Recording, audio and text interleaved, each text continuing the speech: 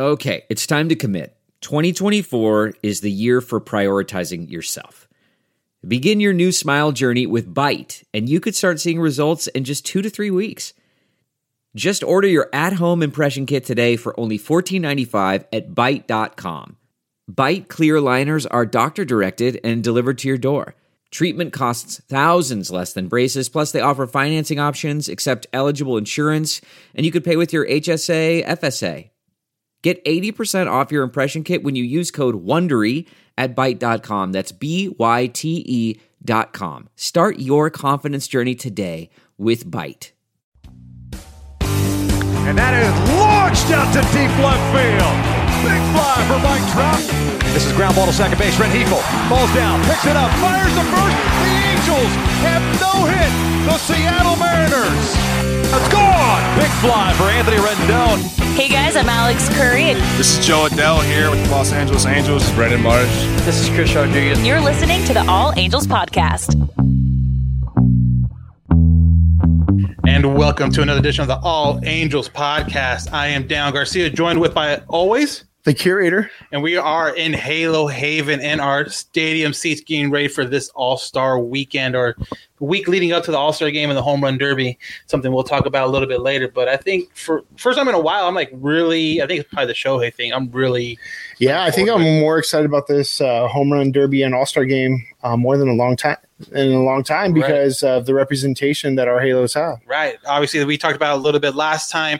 Ohtani got voted in as a DH, got voted in by the players and coaches as a pitcher, and then obviously Jared Walsh, deservedly so, got voted in by the players and the coaches as well for first base. So, out of those, and obviously got voted in by the fans, won't be able to play, but, he's still going to have that on his, huge resume whenever he's done playing. I know. Yeah, like, he really needed another it. Notch. But, So, but Jared Walsh, I mean, you have to be excited to see him get his first All-Star game after not only the end of last season, but what he's done this season. And then just looking at his numbers, it's like you couldn't ask more from that guy. The RBI total. Well, especially because like at the end of last year, everyone was like, well, was that him or was that like a hot month? Like anyone can have a hot month. Yeah, you have a nice little run, 2-month run right there, but showing that he's a legitimate force to be reckoned with, that we're okay without Pujols. Yeah. Like, I feel like I don't even remember that Pujols was on the Angels sometimes.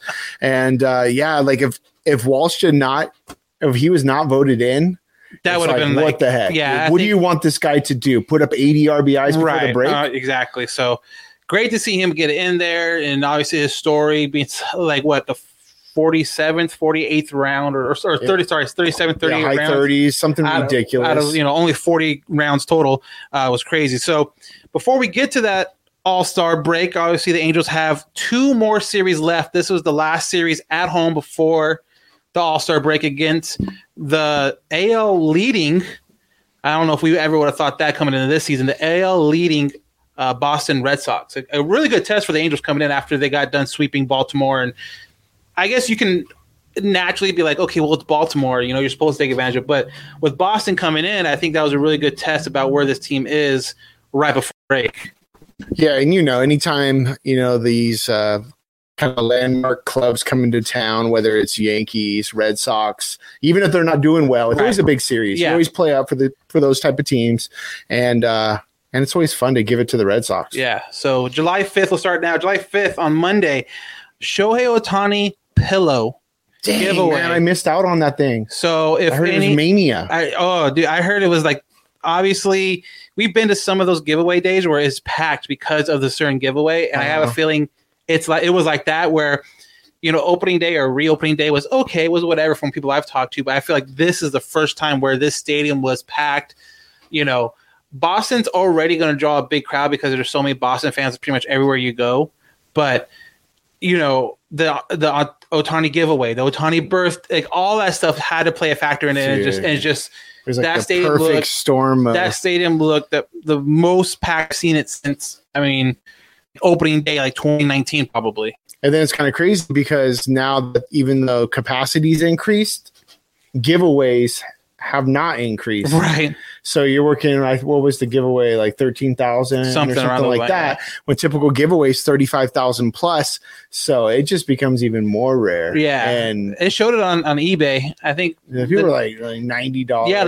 That night probably. I think I saw like money. 50, 60, 70 bucks. Exactly. So with that being said, if anyone has one to donate to the rally bus when we get that up and running, yep, Chris will more than willingly take that. So, if you have a 5-year-old that doesn't appreciate it like they should, I'm sure Chris will for sure. Yeah, either that or I'll find it at the swap meet in about 2 weeks. There you go. Well, it's Ohtani. It might take a little bit longer than that. It's kind of crazy because usually the most, the hottest item when it comes to promos, it's always bobbleheads. Yeah. It seems like the one that always leads it. Then they throw in all these weird little giveaway hats and things. Deck of cards. Yeah, just like things you're not like, hit counter.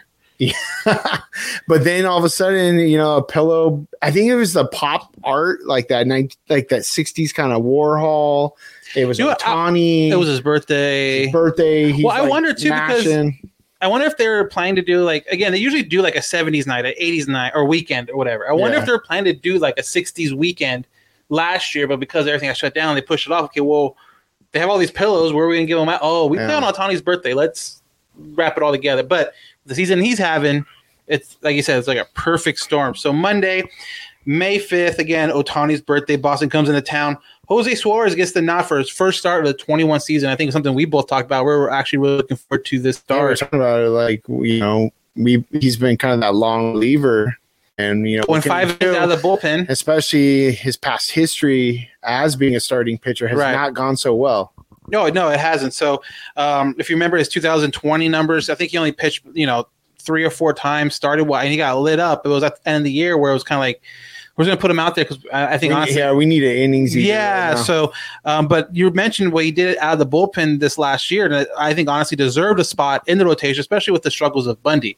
If Bundy doesn't struggle, this probably never happens, but you're happy with what Bundy does. But because of his struggles, you have to make some kind of a switch. I think this was the perfect one at this time. Yeah, who would have thought at the beginning of the year that you're going to be bringing in Suarez to replace Bundy, who you tabbed as your number one pitcher? Everyone was yelling extension too. Extension, and yeah, it's kind of crazy. You never know. That's why you watch baseball. You got to let the games play out. Yeah. So in the second inning, he would give up 2 runs and make it 2-0 at the end of the top of the second. In the bottom of the second, the Angels would get on the board with a sac fly by Juan Lagares, who just came off that huge walk-off double against Baltimore the day before, so he's still feeling it a little bit. Huge momentum swing, though, is when Luis Rengifo gets robbed of a 2-run home run by Kike Hernandez, bringing one back over the wall. And I think that was a momentum swing because they had the offense going. They had guys, obviously had a guy on. Luis is a guy that where you don't, expect that guy to kind of deliver, power consistently. But to go up and didn't know this. Boston actually had really good outfield. Like statistically, have really good outfielders. Like you kind of know the names, but as far as what they bring to the defensive side, I didn't know they're as good as some of their numbers are saying right now. So. Like I mentioned, he gets brought one back. The score would stay the same, 2-1. Like again, that home run makes it 3-2. And at the end of the second, and maybe Suarez kind of settles down a little bit with playing with the lead a little bit more and not so pressed. And that's something I noticed about Suarez too. Like you watch him when he pitched out of the bullpen, he was very let's go tempo wise. Let's go. This one he took a while, like noticeably a while on the mound between pitches, and so. Gooby he mentioned it before. It's like, this is a different guy, but I don't know if that's something that you have to let him work through. If that's something, people were already saying, oh, see, that's why he belongs in the bullpen. I'm like, well, to me, it's different because if he was just doing the same routine and getting lit up like he was, or just struggling like the way he was, then yeah, but like he needs to find that comfort zone as far as the tempo and kind of speeding it up a little bit. Yeah, it's a whole different mindset, as you can imagine, coming out of the bullpen versus being the starter and knowing that you're going to pitch that day. And I don't know, it's a different energy. And adrenaline that's associated with it. So Right. I don't know. That could be part of it. That could be part of it, trying to calm himself down. But Suarez would be done after 3 innings of work. Pitch count did get a little bit up there with some long innings. Three innings, like I mentioned, 3 hits, 2 earned runs, 4 walks, which again, that was very uncharacteristic of him coming into this outing. Like I said, 4 walks, 3 strikeouts. Last time he was out there, he pitched like 5 1/3 innings on like, I think less than 60 pitches. Like he was efficient, and this was the complete opposite of that this outing. And I'm not to a point yet where I'm like, oh, 1 and done, okay, take him back. But you're hoping with this next start up in Seattle before the break, you can at least see something that's gonna build off of. My question for you is: was he better than Bundy? He was better than Bundy because Bundy did come in right after Suarez. So it was a kind of a swap of fortune, if you will, because usually it's Bundy, then Suarez, and Suarez usually was good enough to hold it down to let people catch up. Bundy on this opportunity, not so much, but that's something we talked about last time as far as Bundy's going to have his opportunities to show the Angels that he deserves to be back in a starting role, and this is exactly that opportunity we were talking about. Yeah, it's kind of interesting. The Angels are pretty bold and kind of no nonsense when it comes down to some of the pitching, starting pitching especially. They're doing some things that you kind of think that they might do, but like Canning being sent down. Well, I think to kind of figure it out. And yeah, then Bundy, it's kind of inevitable, but like some of these guys Canning seemed like he was kind of surprised by it. So, and Joe's letting him know and kind of putting out there like, whoever's performing the best is going to play. I don't care if you're a veteran. I don't care if you're a name or anything. So I think that's good. Yeah, it's something that can shake it up. And, maybe you do put your younger guys in there because obviously those guys are the future. You're talking about some of the pitchers that we have now. The guys that are going to walk next year. Bundy, possibly. Quintana, Heaney, Cobb, even though Cobb did really well, but like those are the guys that are going to walk. So if you're going to replace them, you're probably going to replace them with some of your younger guys. You got to figure out if those are the guys you can ride with or not. But like I mentioned, Bundy would come in. He would end up giving up a 2-run home run to Rafael Devers to make the score 4-1 after 4 innings. And in the 5th, Boston would add 1 more to make it 5-1 off of Tony Watson, the guy that, again, I don't know. He has streaks, but when he's off, it's just it's elementary, my dear friend Watson. Oh, there you go. I need the hat with the 2 bills on it. That was like that. That'd be dope. That'd be dope. Only if he was pitching better, but no, he probably would be gone at the end of the year. Yeah. Angels would be down 5-1 when they started the comeback when Rengifo scored on a Fletch ground out to make it 5-2. Fletcher picking up some steam as far as at this point of the season. This is a 19-game hitting streak he's on right now. So a guy that was hitting like 230, maybe like 60 games into the season now has really become the Fletcher of the past that people have. Vintage Fletch. Even though he's been in the league for like probably 4 years. Yeah, played like consistently for like 3 of those years. Yeah, but that's vintage. Fletch, old Fletch is back, even though old Fletch isn't old, but yeah, something like that. The Boston outfielders would make another great play, like we mentioned. The Boston outfielders were actually a lot better defensively than I knew. But dude, you're loving these guys. I mean, you talk about, they got 2 outfield assists, and they talked about that was like the 27th and 28th outfield assist by them. The next closest team was like 20. Yeah, it's kind of crazy because you see these ex-Dodgers like a Kike Hernandez, and Kiki was like a little. He was like a utility guy. He played second. He played first, outfield. I mean, he did play outfield, but you just do not. I don't see him as an outfielder. Right. You see him like a utility. Middle infield kind of guy. Yeah, I think, like I mentioned, by left fielder Danny Santana. I don't even know who that was. Throws out. Yeah, I don't know. Yeah, Jose Iglesias Jose Rojas. Sorry, at home. Obviously Rojas. Not fleetest of foot, but still, there was that time, and then I can't remember if it was this game or the Tuesday game where Stassi, the ball gets to the wall, and every time the ball gets to a wall, you're automatically thinking automatic double. Unless Albert Pujols is rounding first. But I mean, there's even times where he gets the majority of the time, and Stassi gets thrown out, I think by Kike. Yeah, that's crazy. Going in the second, these guys are definitely not anyone to run with or run against. So that's another part that could have swung the momentum, that extra run there.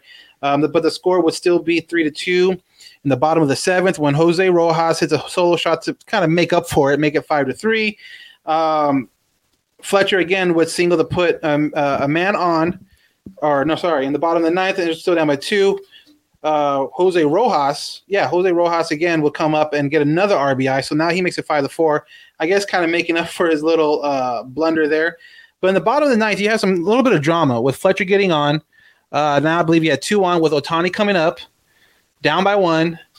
Ohtani's the extra base king at this point. So anything in the gap might score the game-winning run, or he might just put it over the wall to just completely walk it off. So from being down, what was it, like 5-1 to now having an opportunity to walk it off back-to-back days against Boston with Ohtani on his birthday with his pillow in the stands. I mean, you couldn't ask for more drama than that. Put the Red Sox to sleep, right? With that pillow. With the that would have been a perfect. Yeah. That would have wrote. Imagine that meme. Like all of a sudden they win, and then you're like, down.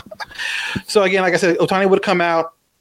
But because of the shift, and I think the ball came off his bat with the exit velocity. Dude, it was like exit velo of like 114. It was like 113.4 or something crazy like that. And because of the shift, I mean, it was still hard enough to hit to where you could have theoretically seen it eat up the guy in like short right field. Yeah, that's man. I hate this shift stuff. Like that's a game. That's a game walk off right there, or at least tie. We would have tied it because it would have got to that outfielder real quick. Should have tied it right there. Well, when you're playing like I don't know, short right field, like you're playing like a rover, of course, man. Like exit velo, you're still gonna get that. And it's like grass or whatever. The expected batting average for something hit that was like 91. But it was like you're always getting a hit, and then it's just like game over. And so obviously some looks and words. Yeah, so obviously he gets a third out. I mean, you look at the video. Adam Ottavino, the closer for the Red Sox, does say something. I guess it comes out later, and I don't know if he confirmed or denied it later. I don't know, but what people were kind of running with was him saying, "quote Happy birthday, bitch," unquote. Can we bleep that out? I mean, it's a quote, direct quote. So, so it's good. I use it in a journalistic term, so I think I'm good. Okay, cool. But like, how do you feel about something like that? Like him just kind of like my point, and someone brought it up to us like, oh, how could he do that, this and that? I'm just like, he was hyped. Big, like I mentioned, huge situation. They came up to the mound to talk to him before the Ohtani at bat. I'm sure, I don't know, maybe they're saying pitch away from him or whatever, and he's probably saying, I want to go at him. Like, I don't know, but you talk to enough pitchers, A, pitchers are weird, B, closers are crazy. Closers are crazy. A whole different breed. Right, exactly. So pitchers in general are weird, closers are crazy. So I would not be surprised if he has to work himself up, get pissed off to like perform. I can see if he had a history, right? I mean, no one has a history. You're like, oh, I hate that guy. That guy's a little, punk. And then all of a sudden you go like, you get him and you're like, yeah. Gotcha. But, Ohtani's basically the friendliest guy in the right, field. Yeah, that's there. Was like, how you be mad at so Ohtani? Like, you're getting mad at Ohtani. I don't know about that. And, of course, he's probably the biggest sports star in the world right now, in the galaxy right now. So he's taking that moment to like people are getting up for Ohtani, right? And everyone's going there. They want to strike the guy out. Well, and too, like I said, as a closer, you're using that as fuel. Like you could be stuck in that moment for a second, and then maybe like after the game, you realize you kind of calm down, like, oh, why did I say that or why did I do that? Yeah. But like in that moment, like I don't fault him for it because everyone needs what they need to get up for a huge moment in the game where, like I mentioned before, anything in the gap. It's probably tying the game. It might even win the game, only down by 1. So yeah, but I don't. But people come in and close every day, and there's situations like that, and they're not. Well, no, but that doesn't work. I'm just saying because it might not work for them that way. But I mean, I don't know. Maybe Adam I haven't seen enough games of him pitching. I don't know how he reacts after he closes out a game. If he's generally like high energy, like whatever, but. I don't know. I didn't bug me that much just because of the fact that it's like, all right, the sport is not going to be. Don't be a Red Sox apologist. I'm not an apologist. I'm just an Adam Ottavino apologist. No, I'm just an angry guy apologist because I have that sometimes too. I'm sure we'll get to the rest of the series. Yeah, so we didn't see in the rest of the series, so I guess that is a good sign. Yeah. So let's get right into the Tuesday. Obviously, July 6th, Boston in town. Shohei on the mound. I mean, you have that drama the night before. Now you have this drama the next day. Does he rebound from his start in New York? That is the biggest question out there. And for us, I mean, I didn't know what exactly to expect. If it was just, again, New York jitters, the humidity, the heat, whatever. But you could definitely tell there was something with them there. Now you're bringing him back home. You look at his do you see his ERA splits between home and away? Like away is like 5 point something, home is like 1.63 or something like that. So he's back home in the friendly confines of Angel Stadium. Like I said, takes the mound and would be batting for himself, which was a big issue, or not issue, but yeah, I guess it kind of became an issue in New York because now you have to pitch hit everybody. So like this carousel but in the first inning, he would give up a sac fly to JD Martinez and make it 1-0 real quick. But in the bottom of the first, Fletcher would not waste any time to get his hitting streak to 20. I think it was literally the first or second pitch of the game that he saw to get on base. And the very next at bat, the pitcher, Shohei Ohtani, comes up to do this. Tie it on his own behalf. 1-0 Boston. Ohtani sends that one to right. It bounds against the wall. Fletcher scores easily. Back-to-back doubles in the halo half of the first. So it's always nice when you can give yourself run support like that, and run support pretty normally like that. Yeah. So he ties up the game right there with that double. Fletcher scores, tied at 1, and then still in the first inning, Max Stassi, who is catching Ohtani for the first time since like the beginning of the year, which a lot of people loved. What fans really loved was this at bat by the catcher. Max Stassi, payoff pitch home. And Max swings and sends a ball deep to left field. Verdugo takes a look and it's gone. So it would be 3-1 after 1. It would be like that all the way to the 6th inning where JD Martinez gets an RBI single to make it 3-2. But still in that inning, late in that inning with 2 outs, you want to talk about like the baseball gods coming around after that home run robbery by Kiki Hernandez the night before. Juan Lagares got in on it. 0-1. Bogart sends a ball well hit out to right center field. Lagares leaps and brings it back. He saved a 2-run dinger. So yes, he saved a 2-run dinger. Dude, Matty V was pumped. Dude, he was all on it. I was like listening to this game like on a Bluetooth speaker, so I was playing it from my phone, but I wasn't watching it. I was just hearing the audio. Right. Yeah, he was pumped. He was. But you know what? That ball wasn't even a dinger like 3 years ago. No. He was just pulling back a double. You know what? Honestly, and I was thinking about this when it happened. If that's a double, like it's not going to be a home run, it's going to be a double, do you play it off the wall instead of trying to make a play on it? Or do you think because he knows there's that line there and it could be a home run?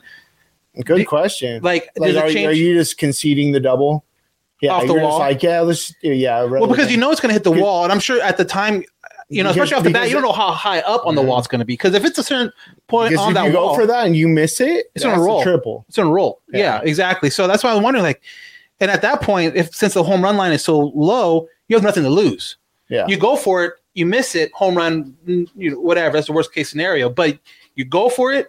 You get up, you do what he did, you save 2 runs, and again, another momentum swing for a game that, like I said, the Angels were up early 3-1. Was that the offensive play of the year so far? Defensive, you mean? Yeah, that's what I meant. Defense. I know. Thank you. You're welcome. I don't want to be the prisoner of the moment, but I think it might, just because I don't know if there's another play that saved runs in a close game like that, where it's that matters. You give it up and now it's late. You're already in the 6th inning. And now you're down by 1 instead of being up by 1. Yeah, because you look at like some of these plays up the middle, like some of these double plays that have been turned, right? Like between Fletcher and Iglesias and things like that. They're probably a little bit harder to play, or they look a little sweeter. But yeah, I mean something that is that critical.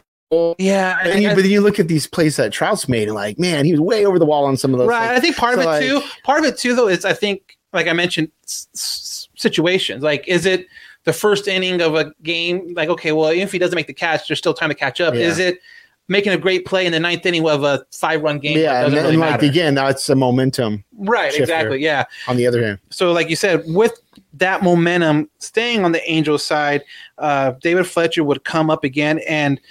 Pretty much. Do you mean Fletcher DiMaggio? Yeah, Fletcher DiMaggio, and pretty much would score on this swinging bunt. Another curveball. That's going to be a tough play. Nobody will be able to make it.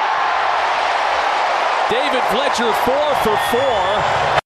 So you heard it there. Caps off a 4 for 4 night by David Fletcher. Hashtag vintage Fletch. Hashtag vintage Fletch. So Fletcher, I mean, kind of like the MVP of this game, if you think about it, also just constantly getting on base. You look at his stat line, it's 4 hits, 4 runs, 1 RBI, 1 run. So it's like those extra things aren't, there's not a ton of them, like RBIs and runs. But I mean, just getting on and causing the pitch count to go up and making guys work a little more and stuff like that, I think is hard to judge. But, you know, something I was thinking too, when Upton does come back at the end or at the back end of after the All-Star break, he was doing so well providing power at that leadoff spot. Do you keep him there? Do you keep Fletcher at the leadoff spot now that he's getting on base as a more traditional leadoff man, or do you try to get the pop right away? I don't know. I think now Fletcher now you don't want to take the Fletcher out of the 9-hole because you know he is finally doing well in the 9-hole. But then now he's doing well there, so I would. And that's where you always wanted him, right? Traditionally, that's like your perfect lineup, right? You have Fletcher at the beginning, right? And then you have like Ohtani, Trout, Rendon, Upton, or later in the mid. Walsh. You know, yeah. So I think you keep him there, yeah. Sure. And I think at this point, this is where he's. I think he almost has like 9 consecutive at bats with a hit at this point. Yeah. After this game, and they said the record before this was of all people.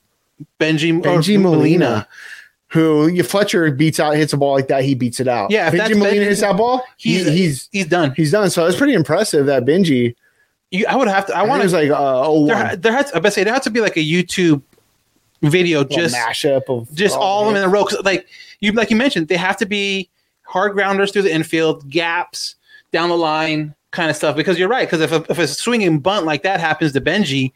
Unless a guy kicks it around and the score guy is generous and says, no error. I don't know how he does that. But Ohtani would end up throwing a really, really good game, a game that the Angels definitely needed for him bouncing back after the New York debacle, if you will, going 7 innings, giving up 5 hits, 2 earned runs, 4 strikeouts.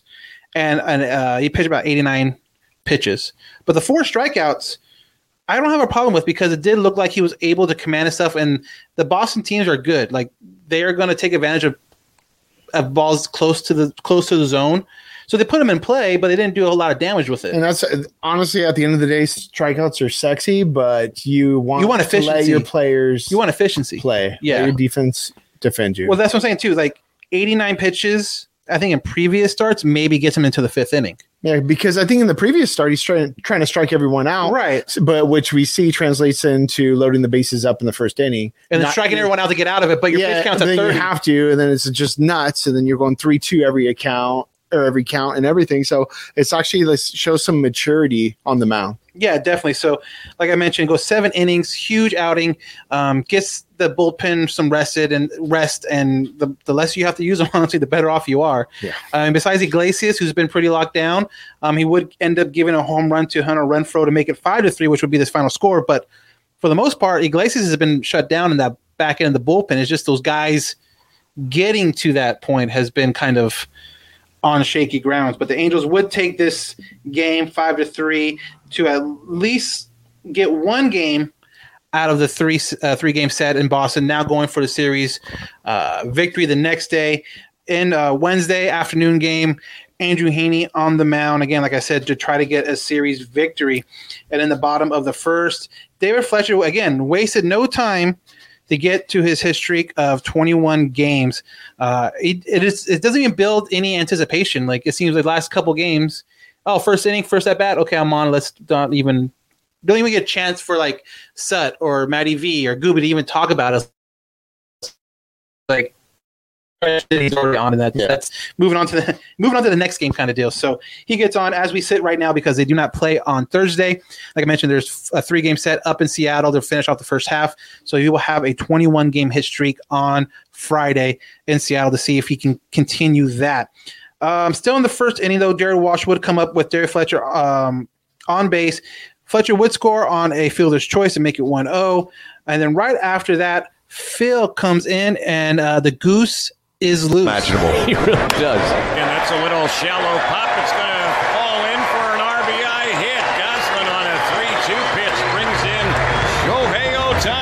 2-0 Angels.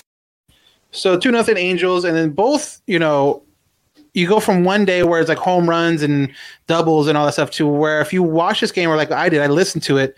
There was a lot of soft contact, a lot of bloopers, a lot of little things here. Texas leaguers, little you can hit the ball. It's kind of they're saying too, to a certain point where Jared Walsh had the hardest hit ball, 2 hardest hit balls of the day, 0. Like can't get on base, and then there's like 5 other guys who are like averaging 60 miles per hour off the bat, and they're the 7 hits or whatever it was at the time. So I guess it doesn't have to look sexy; it just has to get the job done when it really comes down to it. But it would stay that way all the way to the 5th inning when Bobby Dahlbeck gets an RBI single to make it 2-1. The White Sox would tie the game in the 5th with Red Sox. Red Sox, White Sox, the Sox, offense, defense. The Sox, yeah, exactly, the Sox. Would tie the game in the 5th off of Alex Verdugo bloop single, again another blooper, 2-2, and it's just at that point every single run, whether it be for the Sox or the Angels, were on, like you said, Texas leaguers, bloopers, little dribblers, basically the farthest we could hit a ball on a good day. Yeah, exactly. Yeah. Unless you just got me teed up, and then maybe I can get it past the infield. But other than that, I don't know. But in the bottom of that inning, Shohei Ohtani would bring him right back. Yeah, he would like that nice jog around the bases now instead of have to sprint. Oh, he's going to get the jog around the bases. He did it again. He's a beast. There really is no one like him. You foul it off your front foot, you foul it off your back knee, and what do? He loves to take that little casual jog, and he rockets that one out. And that's crazy too. That whole sequence, if you watch the game, and Gooby kind of touched on it at the end of it, he fouls the ball off his front foot, then fouls the ball off his back knee, which is surgically repaired. Right, exactly. So you're already thinking like, okay, just whatever it takes, just don't take any more foul balls off of anything else, and just get on base or get out. But then he hits a home run. It's like, okay, now I can take my time. Yeah, I don't know about you, but being a pretty pessimistic Angels fan and just knowing how things go, you have such a hot streak. Probably one of the craziest streaks any player's ever had in the history of this game. It's like 15 home runs in 20 games. Yeah, insane, right? It's like people that don't even know baseball know Ohtani right now. Right. And then when you see that, I'm like, oh, here we go. Because we're like, if he stays healthy, can he hit 60? Right. Can he hit 62? Is he going to hit, 70 something? And then all of a sudden you see that and you're like, oh, there he goes. Well, it's like you see the one off the foot. Okay, that's not bad. Okay, he had the padding. I'll go back off the knee. I was like, oh, dang. And then he was acting and he's bending over. That's right. And then if you watch when Trout got hurt, it was just he was tagging and kind of, and it was nothing. Nothing. It's something like. And then I see that. I'm like, oh, gosh, here we go again. Right. Typical Angel season. Season's over. Well, that's something that, too, where I think both Rendon and Upton had missed time for earlier this year with a ball off the knee, like a foul ball off the knee.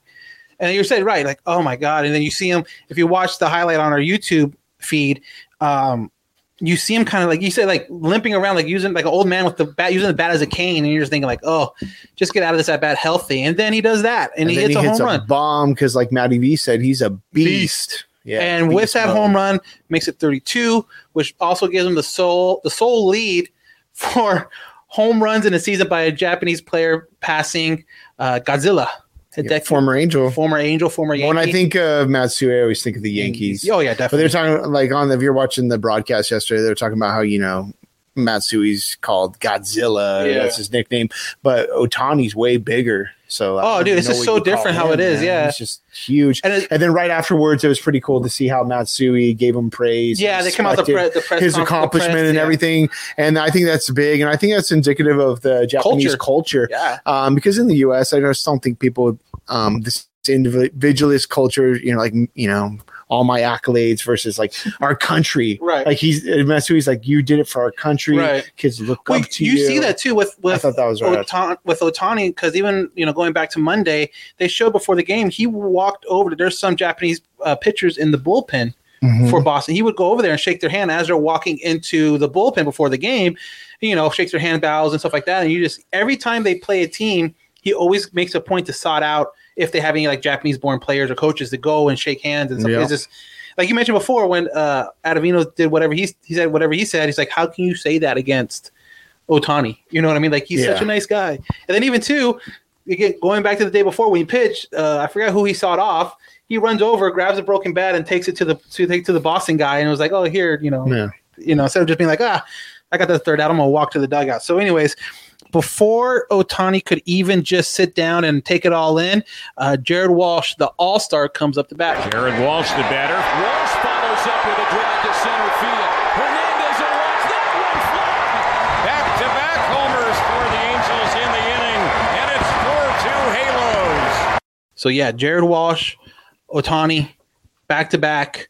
Jared Walsh is up on the batter's eye, which has kind of been Ohtani's territory until now. I think Walsh is the only other Angel I've seen this year, at least, to hit it up there. Honestly, just thinking back about the last, 10 years, you didn't really see a lot of people hit it up above they added those bushes. Like little bushes. Yeah. A few years back, you didn't see people go above that. Mm-hmm. It's a good little power, good little power he has there. Again, like I mentioned, Jared Walsh, the All-Star. Andrew Heaney would get into the sixth inning, but was unable to get out of the sixth, going 5 1/3, 6 hits, 3 runs, 2 walks, 5 strikeouts. And the Sox wouldn't go away easily as they continue to score, making it 4-3.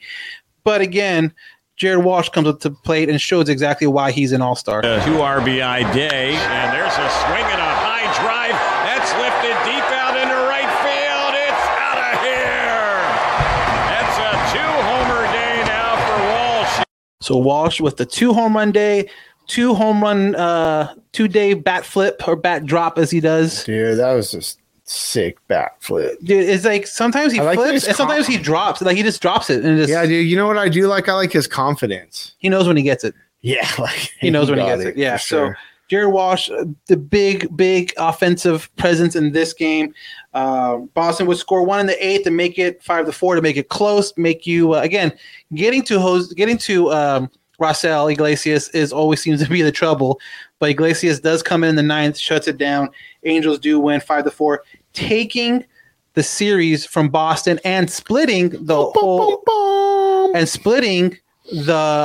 overall series, but a huge home series win against Boston.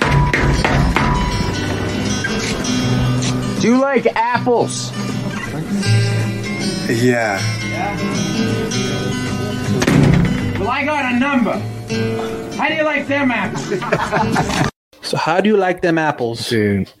I mean, again, Baltimore, you expect it. Against Boston, you're happy because it happened, kind of. You know what I mean? Like, taking 2 of 3, and honestly, what was it? You look at it, 5-1 this last homestand. Yeah, you're happy for a few reasons. They were the best. They had the best record in baseball. Yes.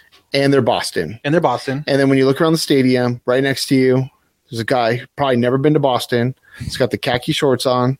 It's got they're actually probably they're khaki or they're I forgot what they call them, but they're kind of like a pink / red. It's like Nantucket red is what they call them. Okay. And Chris knows because he's actually been to Fenway, right? And then they have the floppy dad Boston hat, and they're probably in their late 20s, early 30s. And they just like Boston, my cousin from Boston, right? Yeah, exactly. So and super annoying fans. Think about the run late, 2000s, like all those series where it's always Boston the Angels, going back to 86, Boston beating the Angels in dramatic fashion. So to actually close them out, I know it's just, a regular season series, but it's big time, especially at this point. This is the point of the season where you kind of have a better feeling. You're like, what are we at the break? Right. To come into the break. Well, almost to the break. I mean, we got 3 games left. Seattle. Break, yeah. But, to leave Anaheim over 500 and beat Boston, take 2 out of 3. It could have been 3 out of 3. Yeah, I mean could have been 3 out of 3. Could have swept Boston. Couple plays here or there. It could be a totally different story. I mean, like you said, 3 for 3. So as we stand now, again, we're recording this Thursday night. Angels still 9 games back of the division, but going the right way. They're 2 games above 500, and in the wild card, they are 4.5 games out of that last wild card spot. So really, something to look out for going into the second half of the season. And kind of like I mentioned before. 3 games left up in Seattle, Friday, Saturday, Sunday. Friday, you have Alex Cobb on the mound. So with his couple past performances, you really like that opportunity. Patrick Sandoval on Saturday, and then Jose Suarez hoping for a rebound outing Sunday afternoon. So 2 out of 3. I honestly think 2 out of 3 is realistic. I hope I hope it's a sweep because I hope the 2 games that I'm up there for, they win. And then I think Cobb will win anyways. So hopefully for a sweep, but they need at least win the two that I'm up there because I don't want to get jumped. But hey, they're not Dodger fans, so I should be okay. You're not getting jumped in Seattle. Yeah, so I will be up in Seattle, boots on the ground for the Saturday game and for the Sunday game as we run into the break. We'll have a podcast Sunday night. Probably won't do a video part of it. Just I don't know exactly where I'm going to be doing the podcast. We'll kind of play that by ear, but definitely look out for a podcast Sunday night, and then do it like out on the outside the stadium, like on the streets or something. I can do it. Everything. I gotta take everything. I don't want to take everything into the ball game, computer and everything. Like, nah, I'm good. I can do that at the hotel room. But I am planning also to, I guess, video a lot of the trip, the game, the surrounding area, all that stuff, my journey up to Seattle. It'll be my first time up at T-Mobile Field, so look for a video to come out probably Tuesday afternoon, Tuesday night on our YouTube page. Again, All Angels Podcast YouTube page about the games, just the scenery, the surrounding. If you haven't been to T-Mobile Park, get in our DMs. Let us know, what do you want to see? What do you want me to go over? Do you want me to go around to the concessions? Do you want me to go to the bullpen area, get as close to the field as I can? What is it about the field where if you went, what would you want to see? So you could DM us on our Halo _Haven Twitter or Instagram, or email us at allangelspodcast@gmail.com. So that's going to wrap up this part of the podcast. When we come back, we will have the Curators Chronicles. I want to talk about Spotify Green Room. Spotify Green Room is a live, audio-only sports talk platform, which is free to download and free to use. You can talk to other fans, athletes, and insiders in real time. Perfect for watch parties, debates, post-game breakdowns, and reacting to breaking news. All you need to do is download the Spotify Green Room app free in the iOS or Android App Store. Create a profile, link it to your Twitter, and join. That's it. It's that easy. So go ahead and check out Spotify Green Room.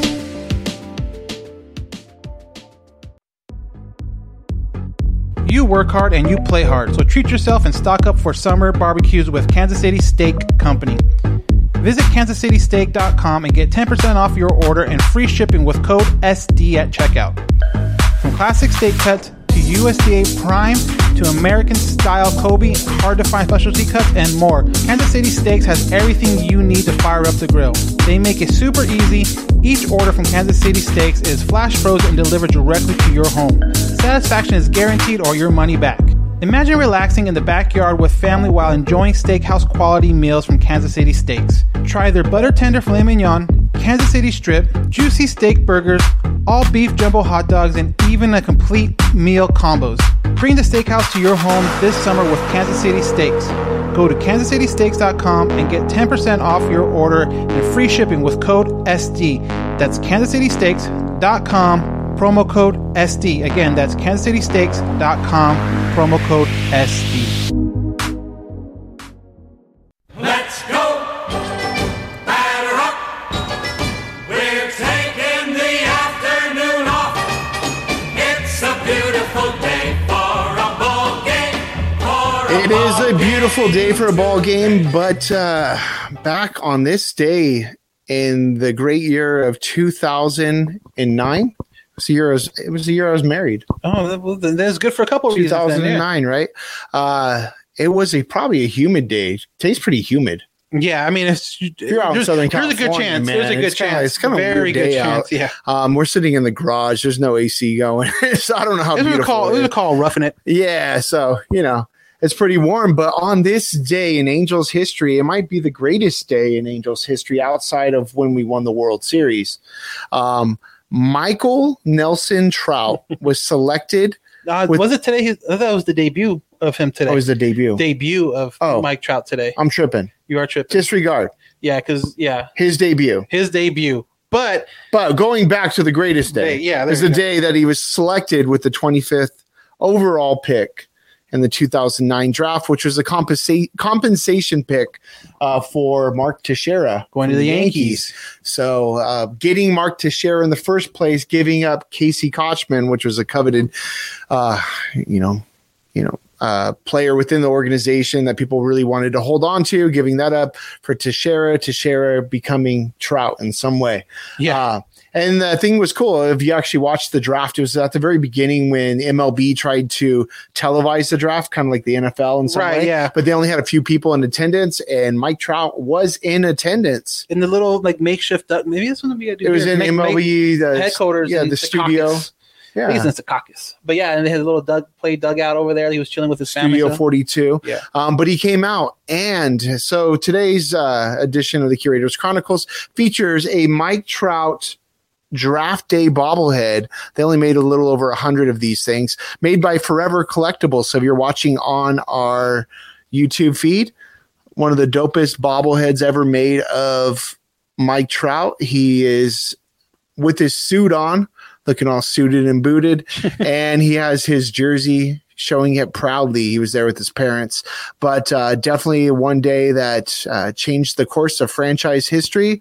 And I doubt that anybody will ever achieve the greatness that he showed so far. Ohtani's doing well right now, but 10 years in, right? Hey, not bad, huh? 10 years in, the guy's decent. And 24 other people or teams passed on him, if you can believe that. Right. You'd be kicking yourself for that one. Randall Grichuk, who the Angels drafted right before him. Yeah, exactly. Yeah, they're the number right before him. Yeah, another promising player. He's had a decent career. Yeah, still not bad. Around. I mean, decent career. But Trout right after him. Both of these guys played in the Cal League together, Rancho, and also on Inland Empire and things like that. Well, Trout coming back to play for Inland Empire, right? And then too, it works out great too because this Sunday also is the MLB draft. I think the first 2 rounds are on Sunday, and then I think the rest is Monday and Tuesday. Well, they're doing it at the All-Star game, so they make it as a big to do. So Sunday's gonna be a busy day. You got that. You got the futures game, which you're gonna have Hector Yan and birthday boy Reed Detmers in it. But hopefully, by the time I record the podcast Sunday, we'll at least know who the Angels' first round draft pick is. I might hold off recording until after that.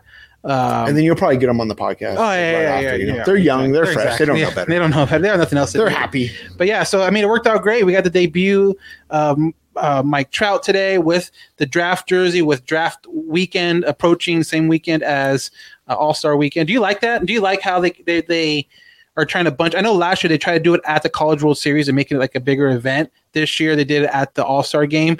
Or do you like it? The draft is by itself. Like it's standalone. I don't think the MLB draft obviously will ever be like the NFL draft. No. So you have these players that they're well known, they're college stars, but when you're picking a kid that goes to a high school in the Midwest as your first overall, there's just not the fanfare and hype. Right. So to have it be part of a weekend is probably the best course. It's not a standalone. Right. I'm excited to see it. I'm excited to see now. Hopefully they'll have some of these players in person again and that everything's, seemingly back to normal. So, so big weekend for the Angels, not only up in Seattle, but also with the draft coming up Sunday. I believe it's on ESPN, but I'll hold off the recording of the podcast Sunday until after at least the first round pick of the Angels. And we can I can at least Google him real quick and figure out who he is and what he does. And hopefully like an ETA or something like that. Yeah, I'm thinking about it. Having three players represented this year. I mean, it's been a little while. I think it was the year. I think it was like CJ Wilson, probably Albert and Trout, and one other guy. We haven't had it for a while. Having a guy in the Derby. It's gonna be a busy weekend. It's gonna be exciting. And I'll talk about the Derby next, but that is another edition of the Curators Chronicles.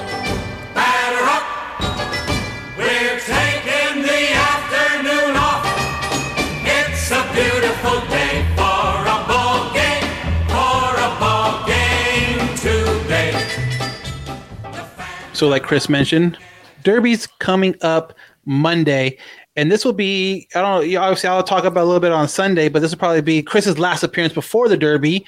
And the Derby bracket has now been officially set for the festivities. So you got in the first round, you got Ohtani versus Juan Soto, Salvador Perez versus Pete Alonso. On the other side of the bracket, you have Joey Gallo versus Trevor Story, Matt Olson versus Trey Mancini. So, Chris, I'm going to ask you this.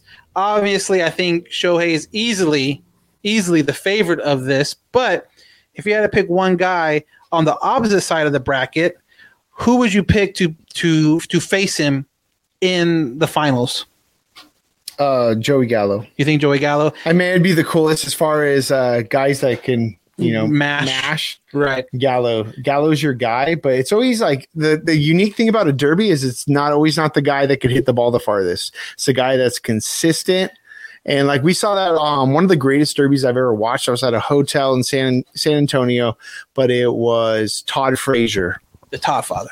Yeah, Todd Frazier is not your, prototypical home run hitter, but he came back and just put on the show. It was just such a well, especially with the way the format is now, it's like you're technically not supposed to throw the next ball until the last one lands. So in my head, I'm like, well, if Ohtani and Gallo are hitting these huge monster bombs, it's going to take them a little while before they can actually get the next pitch. And it's valuable time we're losing. Exactly. It's like if you can get a guy that can just go line, drive, and just, maybe not be the sexiest as far as distance, but get it over. And just kind of rapid fire it, that might give Ohtani some trouble. And like, but then Ohtani does have exit velo of like 100 and 50 million. But when the launch angle is 40, it's going to be up, and going to drift forever. But I like Joey Gallo. Out of all the names here, Ohtani included, who do you think hits the furthest home run? At Coors? At Coors.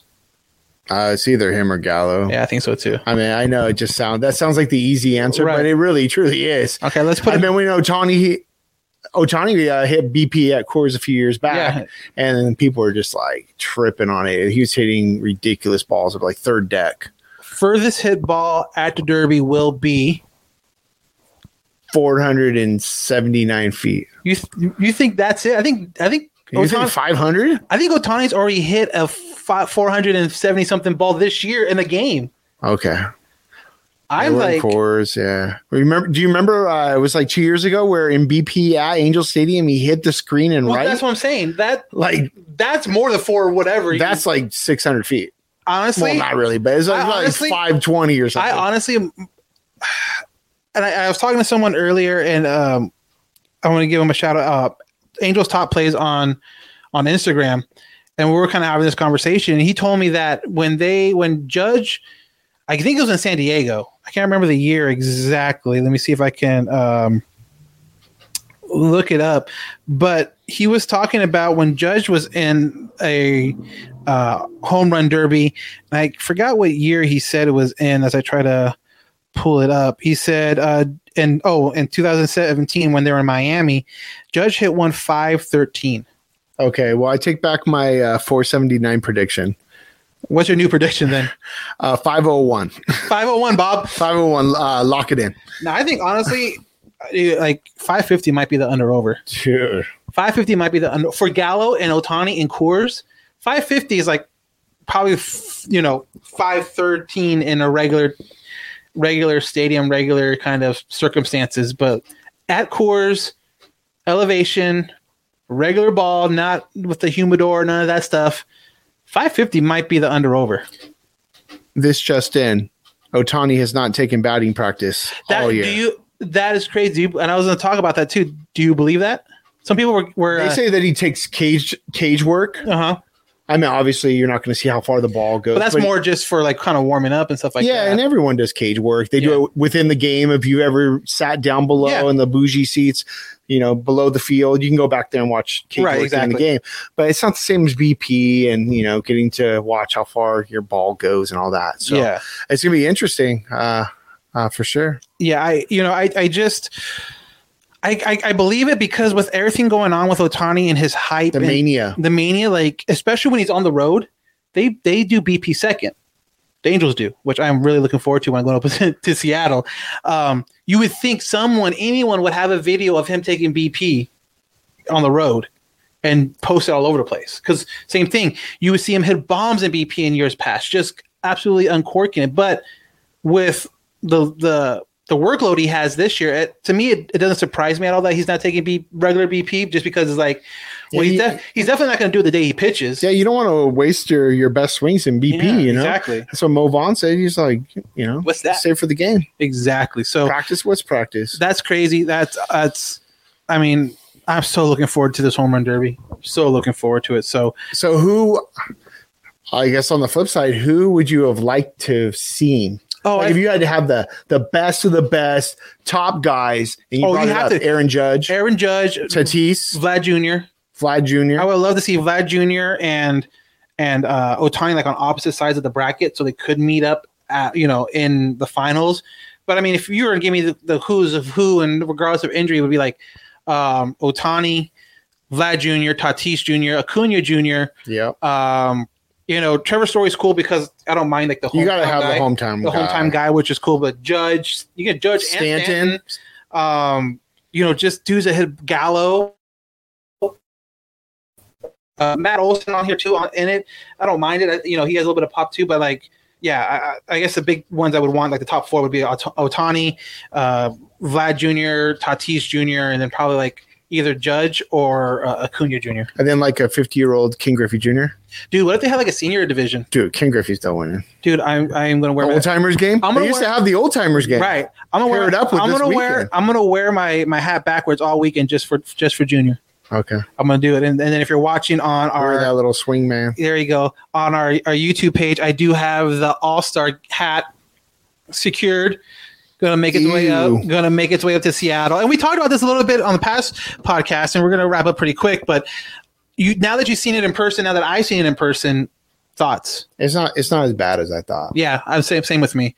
I don't mind it. You're gonna buy it no matter what. I was, but the one thing I was very pleasantly surprised, and if you bought All-Star hats in the past, or even they do it now with the spring training hats, the patch of the logo on the side is usually like a press-on plastic logo. It's not, it feels, I don't know, not that it feels cheap, but it's just, there's something about it being stitched into the hat that to me makes a world of difference. And that's what they kind of went back to in this All-Star hat, where the logo is actually, and again, on camera and on photos, I don't know if you get that. I didn't get that kind of feel, but in person, it is stitched in, and I do like that a lot more than like the pressed on. Daniel secretly works for New Era. I should have bought stock in him. And he's like an influencer or something. I should. New Era, hit me up. I will pimp anything. Kanan Sunglasses, shout out. Thank you very much. So that's kind of like the All-Star rundown. Obviously, I'll get a little bit more into it on my side when I do the podcast Sunday. But one thing, too, I want to talk to Chris about, because the next time he will be on, this day will have already passed. And obviously, July 12th is coming up fairly quickly. July 12th, 2 years ago, against Seattle, kind of works all out. The Tyler Skaggs no-hitter. So real quick, and like I said, I'll get into my side of it on Sunday because it will be literally right around the corner when I record it. But Chris won't be on then. So what are some of your memories about going to the game, when you're in the game, and then kind of now looking back at it two years later? Well, actually, before just a few weeks ago, I hadn't been to an Angels game since that game. So it was just my last memory of the stadium to get back there. I only went to a few games that year. I don't know what the heck was going on. Not a real fan. Yeah, not a real fan, not a true fan. So we get to we go to the game. John and I go out there. We made bunch of Tyler Skaggs buttons. We made like a pennant, and we placed it at the memorial. So that was just like a really, after the game, we went out there and it was just a really somber experience. But throughout the game, we never sat down, I don't think. Me and Corny did because we were already inside before you guys. But once we met up with you, we were walking around. We were in that left field / kind of center field gap concourse and just kind of hanging out, meeting people, talking to people. And then the game was progressing. It started off with just like an incredible home run montage of, the video. The videos. The video was Debbie's just, out. If you didn't cry, then there's something wrong with Debbie you. and Carly, and then obviously the pitch, and everybody wearing 45. Yeah. It was just one of these incredible moments. And so if it was just that, the game would have been just one of the top games I've ever been to. But then the game progressed, got deeper, started off with the opener. Yeah. Taylor Cole. Yeah, very strange, approach. But then deep in the game, it was like, I forgot who looked over in that. I think it was me. Yeah, you guys were like, it's like a no-hitter. We didn't say that. We just kind of like nudged each other and I was like, hey, kind of look over there and pointing to the scoreboard. And then me, you, and Johnny, of course, picked it up real quick. Like, oh, yeah. My wife said, what happened? What's going on? What happened? What I missed? Like, I can't say it. You got to figure it out on your own. And then she saw it. And I was like, oh, yeah. And I think this was like the 7th inning. Yeah, and then like you're just so in tune, and then to be there at a no hitter, even though it was like an opener and stuff like that. Yeah, but still there's so much more behind it, though. And then on a day like that, and then placing the jerseys on the mound, it was like this incredible kind of high, but it was also extreme sadness, right? But taking everything out to the memorial afterwards, and then just it was just one of those moments. Yeah, it was definitely something that I'll remember forever, and I'm sure you feel the same way, because not only, like you mentioned, that was your last game of that season, and last game, obviously, until I think, what game did we go to? Which game did we go see? We went to, it's a couple weeks ago. I know they won. Tigers game, yeah, the Saturday Tigers game, but that would always be remembered, not only for that no-hitter, but also because it was the last game that all of us ended up going to the games. Obviously, me and my wife ended up going to a few more games after that season. Chris already said that was it for that season. I think Johnny actually went to 1 or 2 games too that same year. But yeah, it was the last time we all went to a game, and it's something that even now, look back on it, is still pretty surreal that was the last game we saw together. A combined no-hitter, nonetheless, on a day like that, with the mindset going into the game of, I just hope they play well with, the whole memorial thing going on. Like, let's just play well. Let's just play well and see what happens. And to get a no-hitter and against a AL West team too, is pretty special. And, it would be nice to get another no-hitter up there in Seattle this weekend against a team that's been no-hit twice so far this year. So okay, who knows? Stranger things have happened. More no-hitters happen nowadays than ever, with a 7-inning. The Rays 7-inning combined no-hitter. Sticky stuff no more. So there's that. But so that's going to wrap it up for this episode of the All Angels podcast. Again, you can always reach out to us on our Instagram, on our Twitter, Halo_Haven, or email us at allangelspodcast@gmail.com. Definitely go subscribe to the YouTube page where you can see past podcast episodes, past interviews. Like I said, I'm going to put a little video together with my time up in Seattle this weekend. I'll post it on there next week for sure.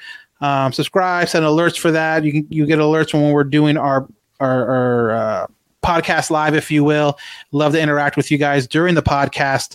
Have the little comments pop up and all that stuff. So definitely check it out. And if you're on iOS, the Apple Podcast, definitely leave a rate and review. 5 stars. Tell us what you like.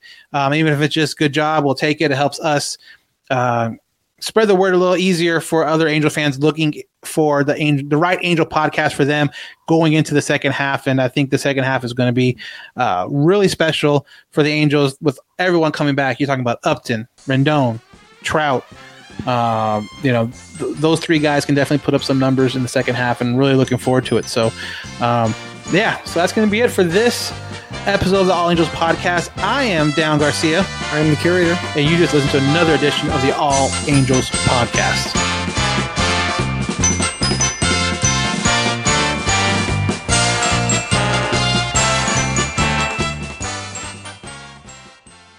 This is it. We've got an Amex Platinum Pro on our hands, ladies and gentlemen. We haven't seen anyone relax like this before in the Centurion Lounge. Is he connecting to complimentary Wi-Fi? Oh, my. Look at that. He is.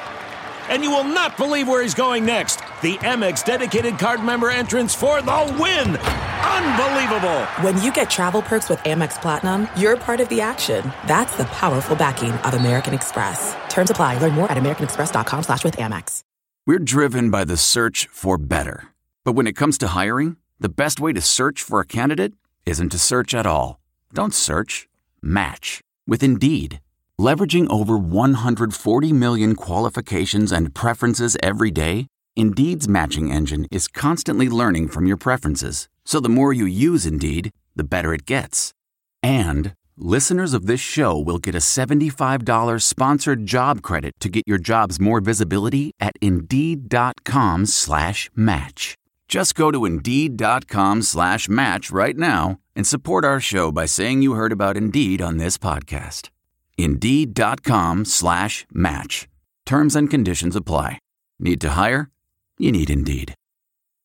Delve into the shadows of the mind with Sleeping Dogs, a gripping murder mystery starring Academy Award winner Russell Crowe. Now available on digital. Crowe portrays an ex-homicide detective unraveling a brutal murder he can't recall. Uncovering secrets from his past, he learns a chilling truth. It's best to let sleeping dogs lie. Visit sleepingdogsmovie.com/Wondery to watch Sleeping Dogs, now on digital. That's sleepingdogsmovie.com/Wondery. Searching for NBA playoff coverage? We've got you. The Old Man and the Three, presented by BMW, gives you an inside look into the world of sports. Hosted by former NBA sharpshooter and Duke legend J.J. Redick and sports writer Tommy Alter, The Old Man and the Three offers unprecedented access to the league. Tommy and J.J. discuss the NBA and interview some of the biggest names in the league, like Devin Booker and Luka Doncic. NBA final season is the perfect time to dive in, and you can listen to The Old Man and the Three wherever you get your podcasts. To hear episodes brought to you by BMW. Push the limits this NBA season with the brand that set the ultimate standard. BMW, the ultimate driving machine. CarMax is putting peace of mind back in car shopping by putting you in the driver's seat to find a ride that's right for you. Because at CarMax, we believe you shouldn't just settle for a car. You should love your car. That's why every car we sell is CarMax certified quality, so you can be sure with upfront pricing that's the same for every customer. So don't settle. Find love at first drive and start shopping now at CarMax.com. CarMax, the way car buying should be. Okay, picture this. It's Friday afternoon when a thought hits you. I can spend another weekend doing the same old whatever, or I can hop into my all-new Hyundai Santa Fe and hit the road. With available H-Track all-wheel drive and 3-row seating, my whole family can head deep into the wild. Conquer the weekend in the all-new Hyundai Santa Fe. Visit HyundaiUSA.com or call 562-314-4603 for more details. Hyundai, there's joy in every journey.